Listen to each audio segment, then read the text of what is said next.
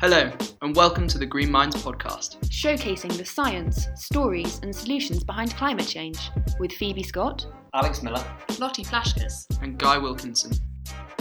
Hello and welcome to another episode of the IB Green Minds podcast. My name is Guy Wilkinson, and today I have the pleasure of being joined by Asad Razzouk, CEO of Syndicatum Renewable Energy. Asad started his career at PwC before moving into the banking world at Nomura. He's also a trustee for Client Earth and has his own podcast, The Angry Clean Energy Guy, which I would thoroughly recommend. Asad, welcome to the show. Thank you so much for having me, Guy. It's good to be here. Fantastic. Well, thank you for joining us. Asad, I wanted to start off by delving back to the beginning of your career. Your podcast and your current activities obviously show a deep passion for sustainability, climate change, renewable energy. Was this always the case? And if not, what made you go into finance initially? It certainly wasn't always the case. If you flash back through my life, you'll see that I was born and bred in Lebanon, where I grew up accompanied for 9 years by a civil war, where concerns on things like whether you have power or clean water and security and bombings and the like really trump everything else. Then I had to go to the United States to continue my university studies, which were started at the American University of Beirut, but interrupted because of that civil war. And subsequently, after finishing a BA and then an MBA, I took a job, partly because that's what was available at the time for someone without a work permit in the US that needs an employer to hire him. And it was a great job where I learned a lot, but it was more about survival than saving the world again. Eventually, I moved to London and slightly changed industries to go into corporate finance, where effectively a lot of my job was either advising companies and governments or taking companies public and raising other types of finance for them. And I did that for issuers from Estonia all the way to South Africa, then eventually had an exposure to Asian markets. And during that whole time, I was just completely blind to sustainability. It just did not feature really anywhere. But at one point, I decided to, together with some partners, start my own thing. And we did that from a timing perspective in 2002 and 2003, which happened to be about two years before the Kyoto Protocol was ratified. Now, at that time, the Kyoto Protocol was a big deal, a very big deal, a global deal. And it was a big deal because it was really the first time that the international community provided the private sector with a mechanism to save the world and make money at the same time, if I can put it that way. And so we took a look at the Kyoto Protocol and designed effectively a business that would participate in the activities around it. And it's that business that then started to open my eyes to the suffering from climate change and therefore sustainability, because that business took me to the front lines of where climate pain is being felt firsthand. It's very hard to keep your eyes closed. Was that business Syndicatum? Yes. Taking a step back, was there a reason why you went down the clean energy route specifically? Was there something that happened before you set up Syndicatum that made you think, okay, this is a serious problem that we need to resolve here? Because it seems a sort of a funny way around to start a company and then realize the damage that climate change was doing. No, it was purely profit motive with a mission, right? It was profit motive first, mission second. It's only when you then roll up your sleeves that just how daunting the challenge is becomes something, more and more real.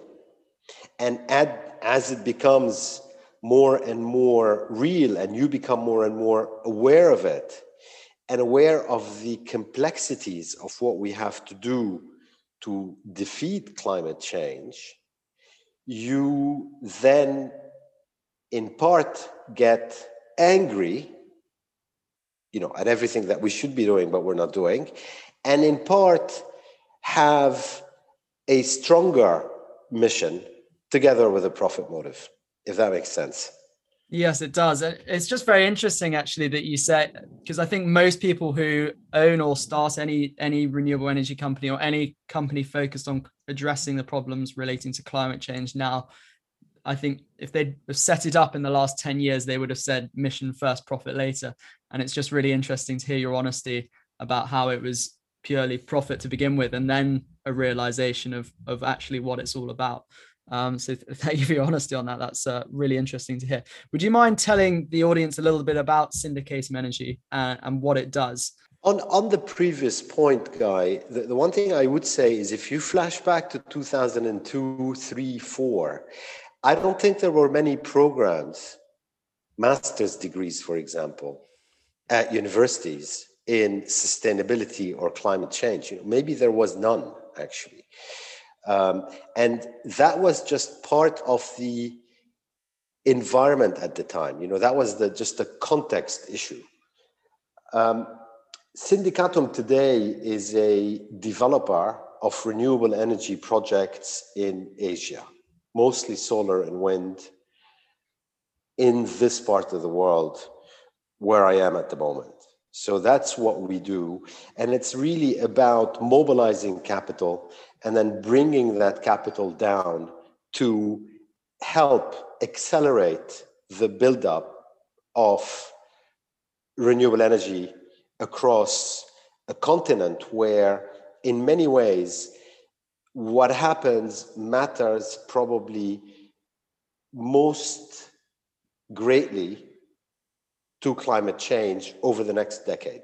And in terms of the Asian energy market itself, we've been doing quite a lot of research projects recently focusing on companies who operate in Asia who are committing to net zero. But one of the biggest difficulties they have is that 90% of the energy that their factories use or that their supply chain use are powered by fossil fuels. So even if they wanted to go to net zero, they can't. There's literally nothing that they can do because the power is all fossil fuels. So I was wondering if you could comment on the state of the Asian renewable energy markets, why they're particularly behind perhaps some European nations, where actually they do have the opportunity to leapfrog European nations somewhat and skip financing expensive, dirty fossil fuel projects and instead choose cheaper renewable energy. First of all, if I can just say, I'm developing an allergy to the word net zero, which means nothing, to be honest. And I would advise anyone who hears any corporate announcement about net zero to take a very close look to establish whether anything at all is going on, because most of the time it's just guff.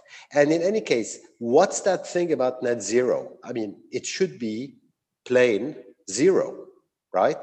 Can't disagree. So that's my first point. The second point is, I hear what you say, but I can't really agree with you. And I'll tell you why. Asia includes China and India. There is no one building renewable energy at the speed or scale of these two countries by far.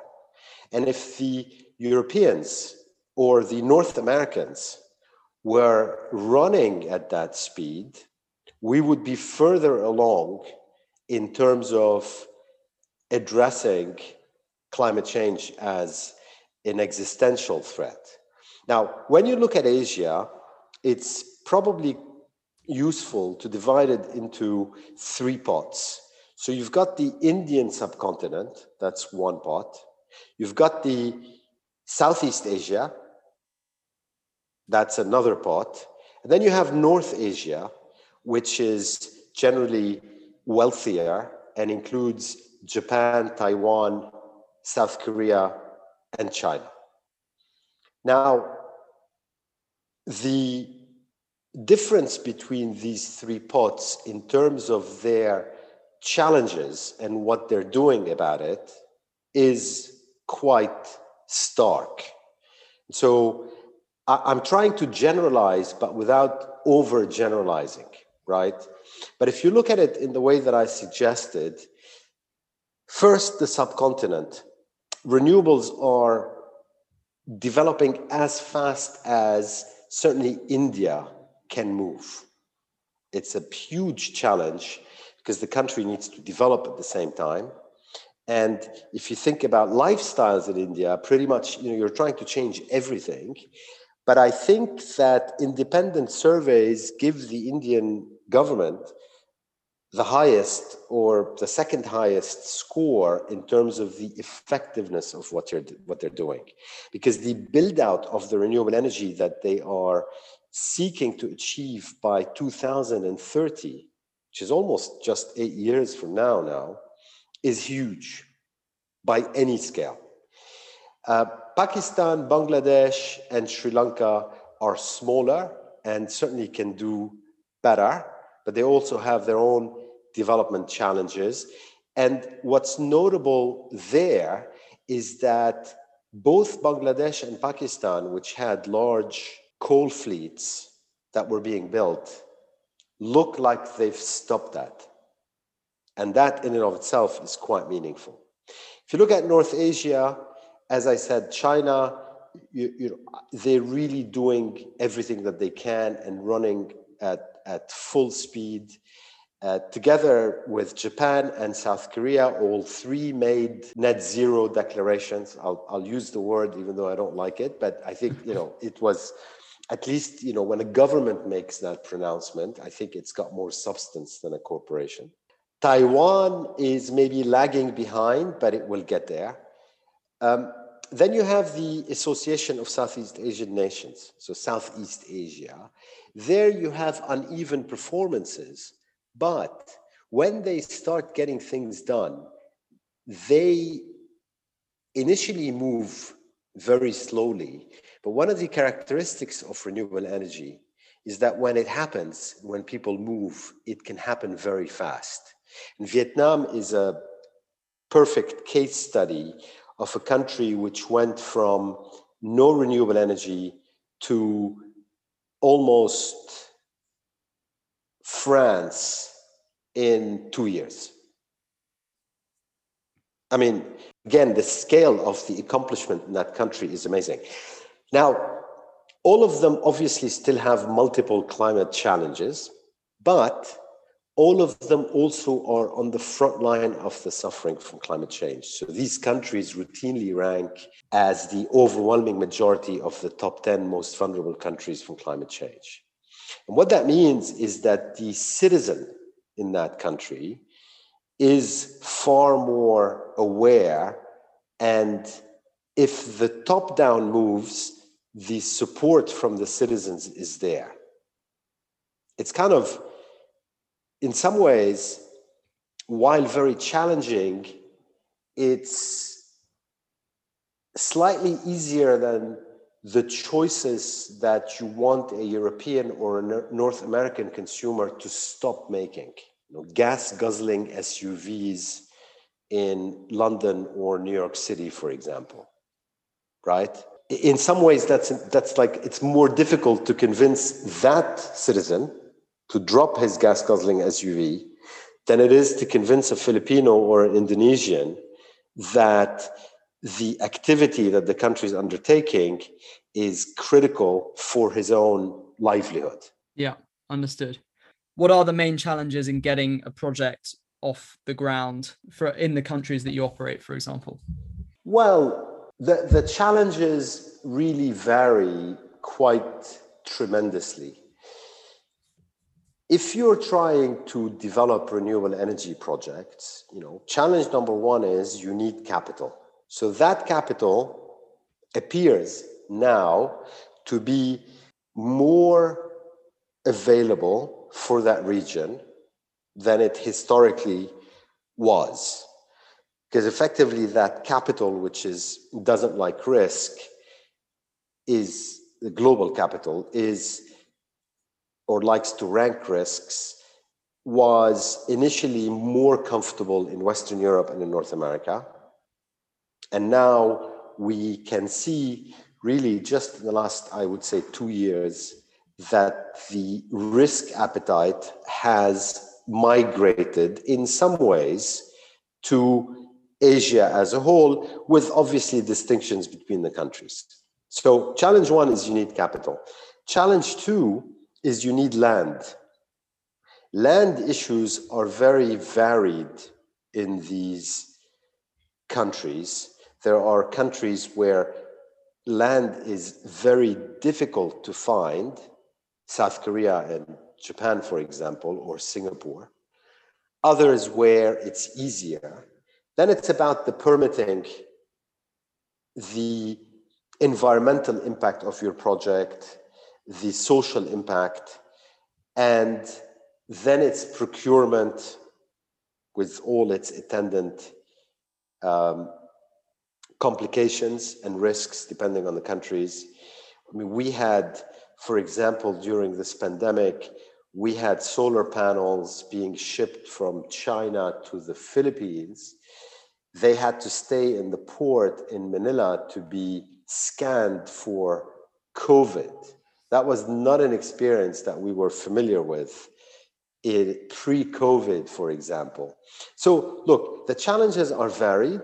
However, by and large, the renewable energy development in these markets is catching up to that in Europe and the United States, with one main difference, which is that generally Europe and the US have deregulated markets that are liquid in terms of power. Asia, by and large, tends not to. And so how you sell electricity, for example, is different. How you price electricity is different. But all this should be converging, I would expect, as we advance in this decade. Just digging into that a little bit more, because we've been talking a lot recently about the change needed in business models in the UK energy market to accommodate renewable power. How does, for example, the UK energy market differ in terms of structure compared to that of Southeast Asian countries? Well, one of the key differences is that in many Southeast Asian countries, you have only one monopoly supplier of electricity, or one monopoly grid, or both. That's a huge difference. So, right there, the dynamic is completely different with respect to how you develop a project in the UK and what your risks are, and how you do that in Indonesia or Vietnam or Cambodia, for example. But all the markets are different, right, in Asia, obviously. So, and these are not necessarily negatives. They can be positives, as I illustrated with my Vietnam example. So having a monopoly electricity buyer or grid can be a positive if you have political will, or it can be a huge obstacle to change if you don't. And so it's all interlinked in some ways, but the structure doesn't take away from the fundamentals. Solar and wind are far cheaper than anything else. And by now, all these countries and all these markets, they know it. I want to move on now to talk about a blockchain project which you're involved in called Reneum. Haven't had anybody speak on the podcast before about blockchain and its use in renewable energy. So I was wondering if you could, in layman's terms, explain what it is that Reneum does and how it helps the renewable energy market. How it's hoping to help. How it's hoping to help. Does that mean it's not going very well? The key phrase. Well, it's in its infancy, but Yeah. basically, look, the concept is pretty simple.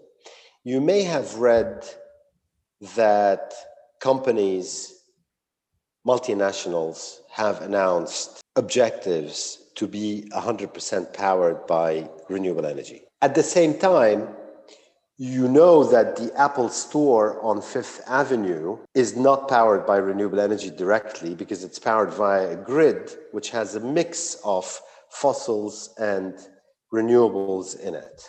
So most companies making these announcements are either trying to procure renewable energy directly to effectively offset electrons between the renewable energy that they're buying directly and the other energy that they're using, or they're funding on-site projects, think rooftop solar on top of a battery manufacturing facility. But there will always be a residual amount of power that neither solution is enough yet, emphasis on yet, because things will change as renewable energy takes over around the world, for which they will need offsets, renewable energy credits. In other words, a certificate that on a megawatt hour by megawatt hour basis shows that this electricity, clean electricity, has been generated elsewhere. So Renewen, which is a not-for-profit, is simply a blockchain-based process and mechanism to provide tokens, each one of which represent a megawatt hour of solar or wind generated in markets where there's no double counting, in effect. And it's then the choice of companies, or for that matter, private citizens who use power, whether they want to offset some of that using a Renewen or an equivalent mechanism. And if they do, what will happen is that money will flow back to the renewable energy developers, therefore giving them another source of revenue so that they can invest faster themselves. So what we did, all I did is we kind of designed it and we put it out there. And at the moment, we are going to socialize it more, but ultimately it's a token representing a megawatt hour of energy. And if you buy it and then burn it, then you've made a contribution to a renewable energy project somewhere in the world, because that is the certificate that it generated that megawatt hour from clean sources that are verified and monitored. Fantastic. That was a remarkably clear and simple explanation. I haven't heard anybody explain blockchain so concisely. So thank you very much for that. I wanted to get on to some of the more difficult questions, and I know you have a lot to say about this. The renewable energy industry receives a lot of criticism about the amount of damage it may or may not be doing to the environment in terms of extraction for rare earth minerals and rare earth metals and things like that. We know there was an article in The Economist about a month ago talking about deforestation that was happening specifically due to the demand for wind turbines.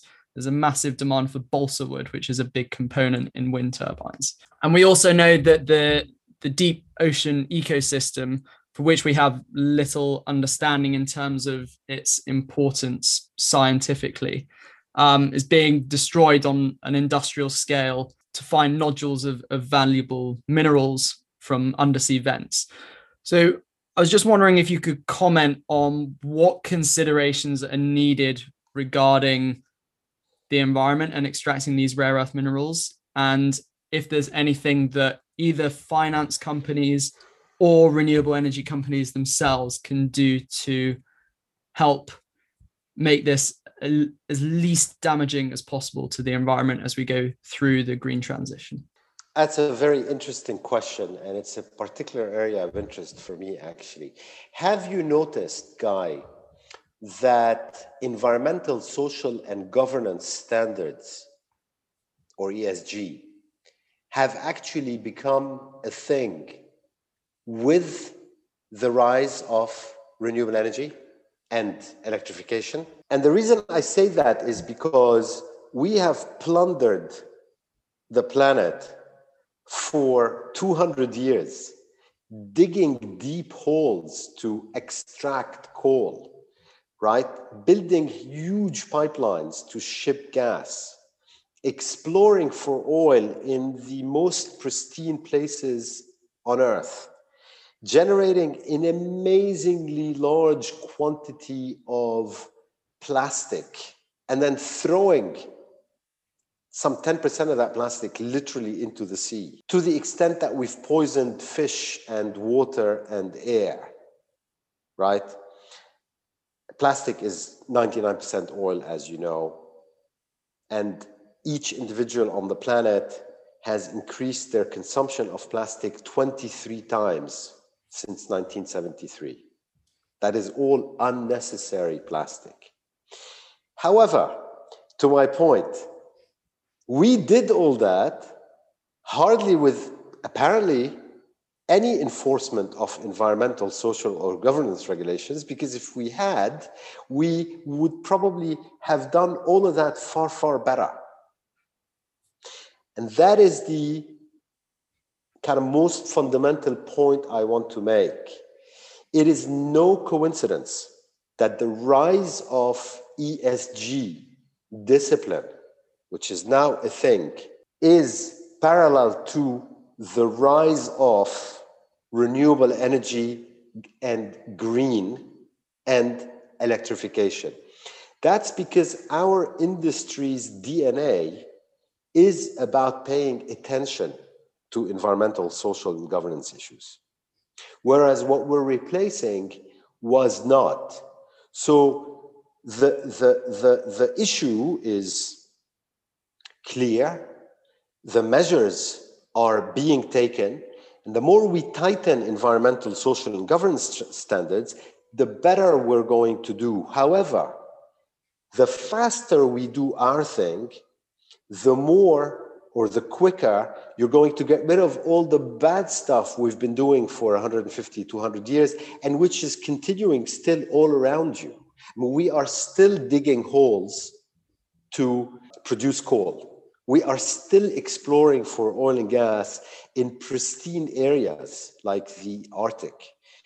We are still building gas pipelines, and we're still leaving them behind, by the way, when we're done with them, so that they leak methane and pollutants and contaminants into the soil forever, in effect.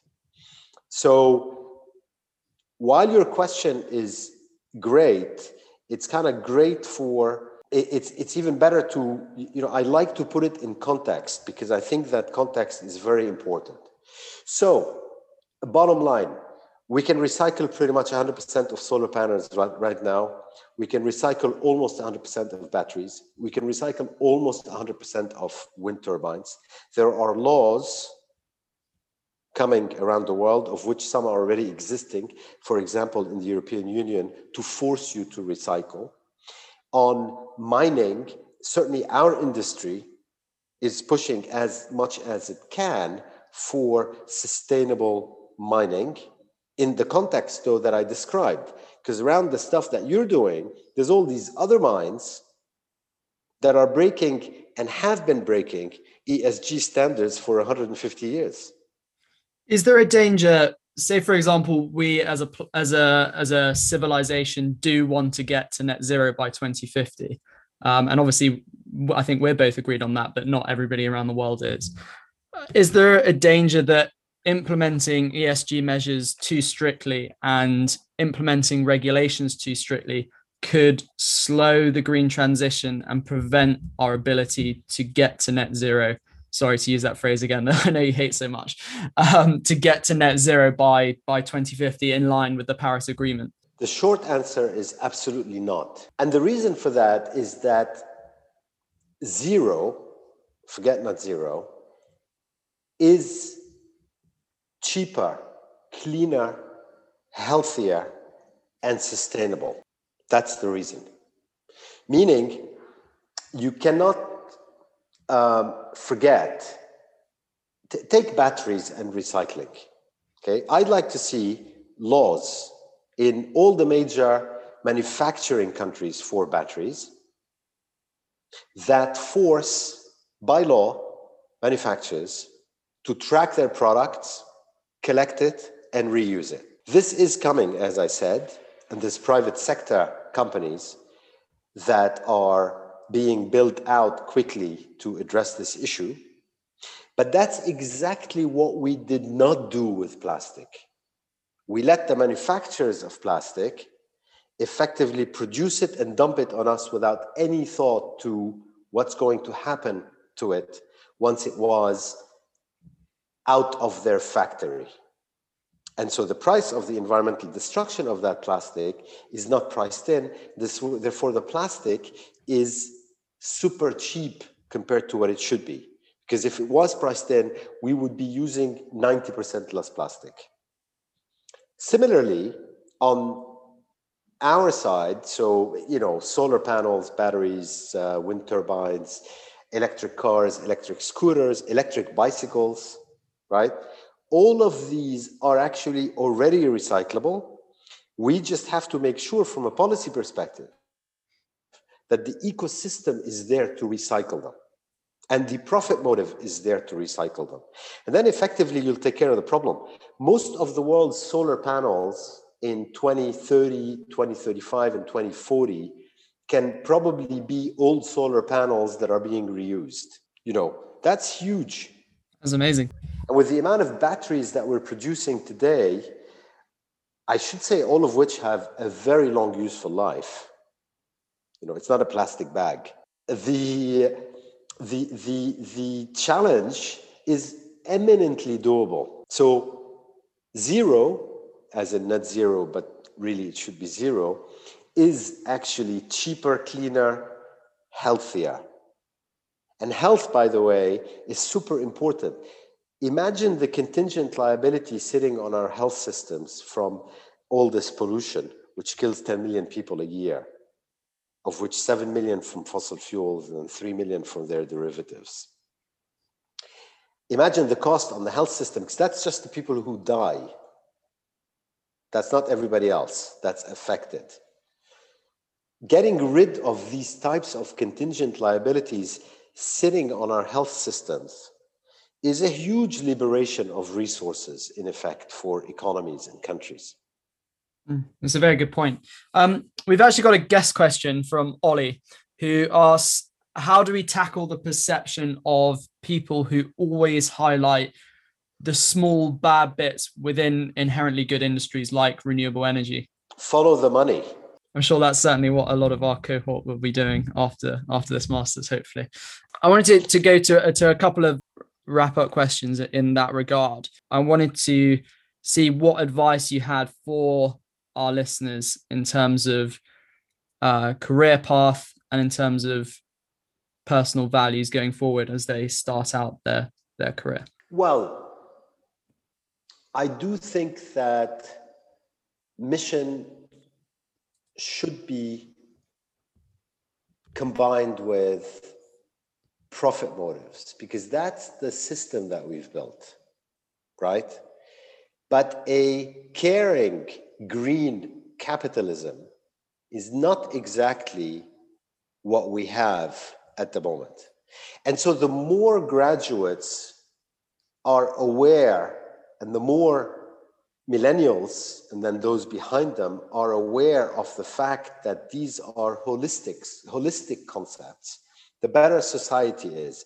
And I'm going to give you a simple example, which maybe doesn't exactly illustrate the point, but should tell you what I mean. Assume you're going to work for a law firm. Law firms are almost never criticized on climate grounds. We've kind of missed them. I think you have a very good episode on your podcast of this, actually. Thank you. That's very kind. But the point of the point is that I can be 22, 23. I have a great master's degree in law. I go work for a law firm and I want to do good while getting paid fair wages. Because law firms are one industry that where you can potentially get very well paid. And so they attract a lot of talent. What that talent isn't doing is questioning them on how they take business, what kind of business they take, and the consequences of their legal advice. And so if you graduate and you kind of pay a 360 view on what you're doing, I think we can speed up that 0 by 2050 quite significantly, because people actually care and they are trying to do the right thing. But the system sometimes blinds them or sidetracks them. Conceptual advice, Guy, but that's...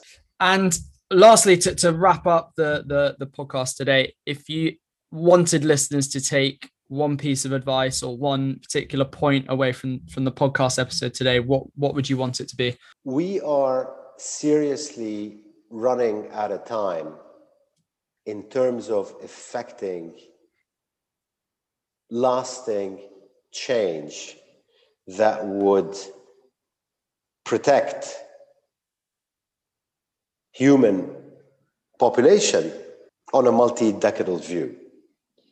And every contribution, no matter how small it is, matters. So you asked for one piece of advice. I think that would be vote. If you are given the opportunity to vote in an election, absolutely vote the climate agenda, because we don't have time. And if you live in a country where you don't have the privilege of being able to vote, then vote with your wallet or with your feet, for example. There are many ways to vote, and the contribution of every citizen matters. That's a very good lasting piece of advice. Asad, thank you very much for coming on the podcast today. It's been a pleasure having you. For those who don't know Asad's podcast, The Angry Clean Energy Guy, please do go check it out on Spotify and Apple. It's thoroughly enjoyable, and I am a frequent listener. Asad, thanks for coming on the show today. It's been a pleasure, Guy. Thank you. This was fun.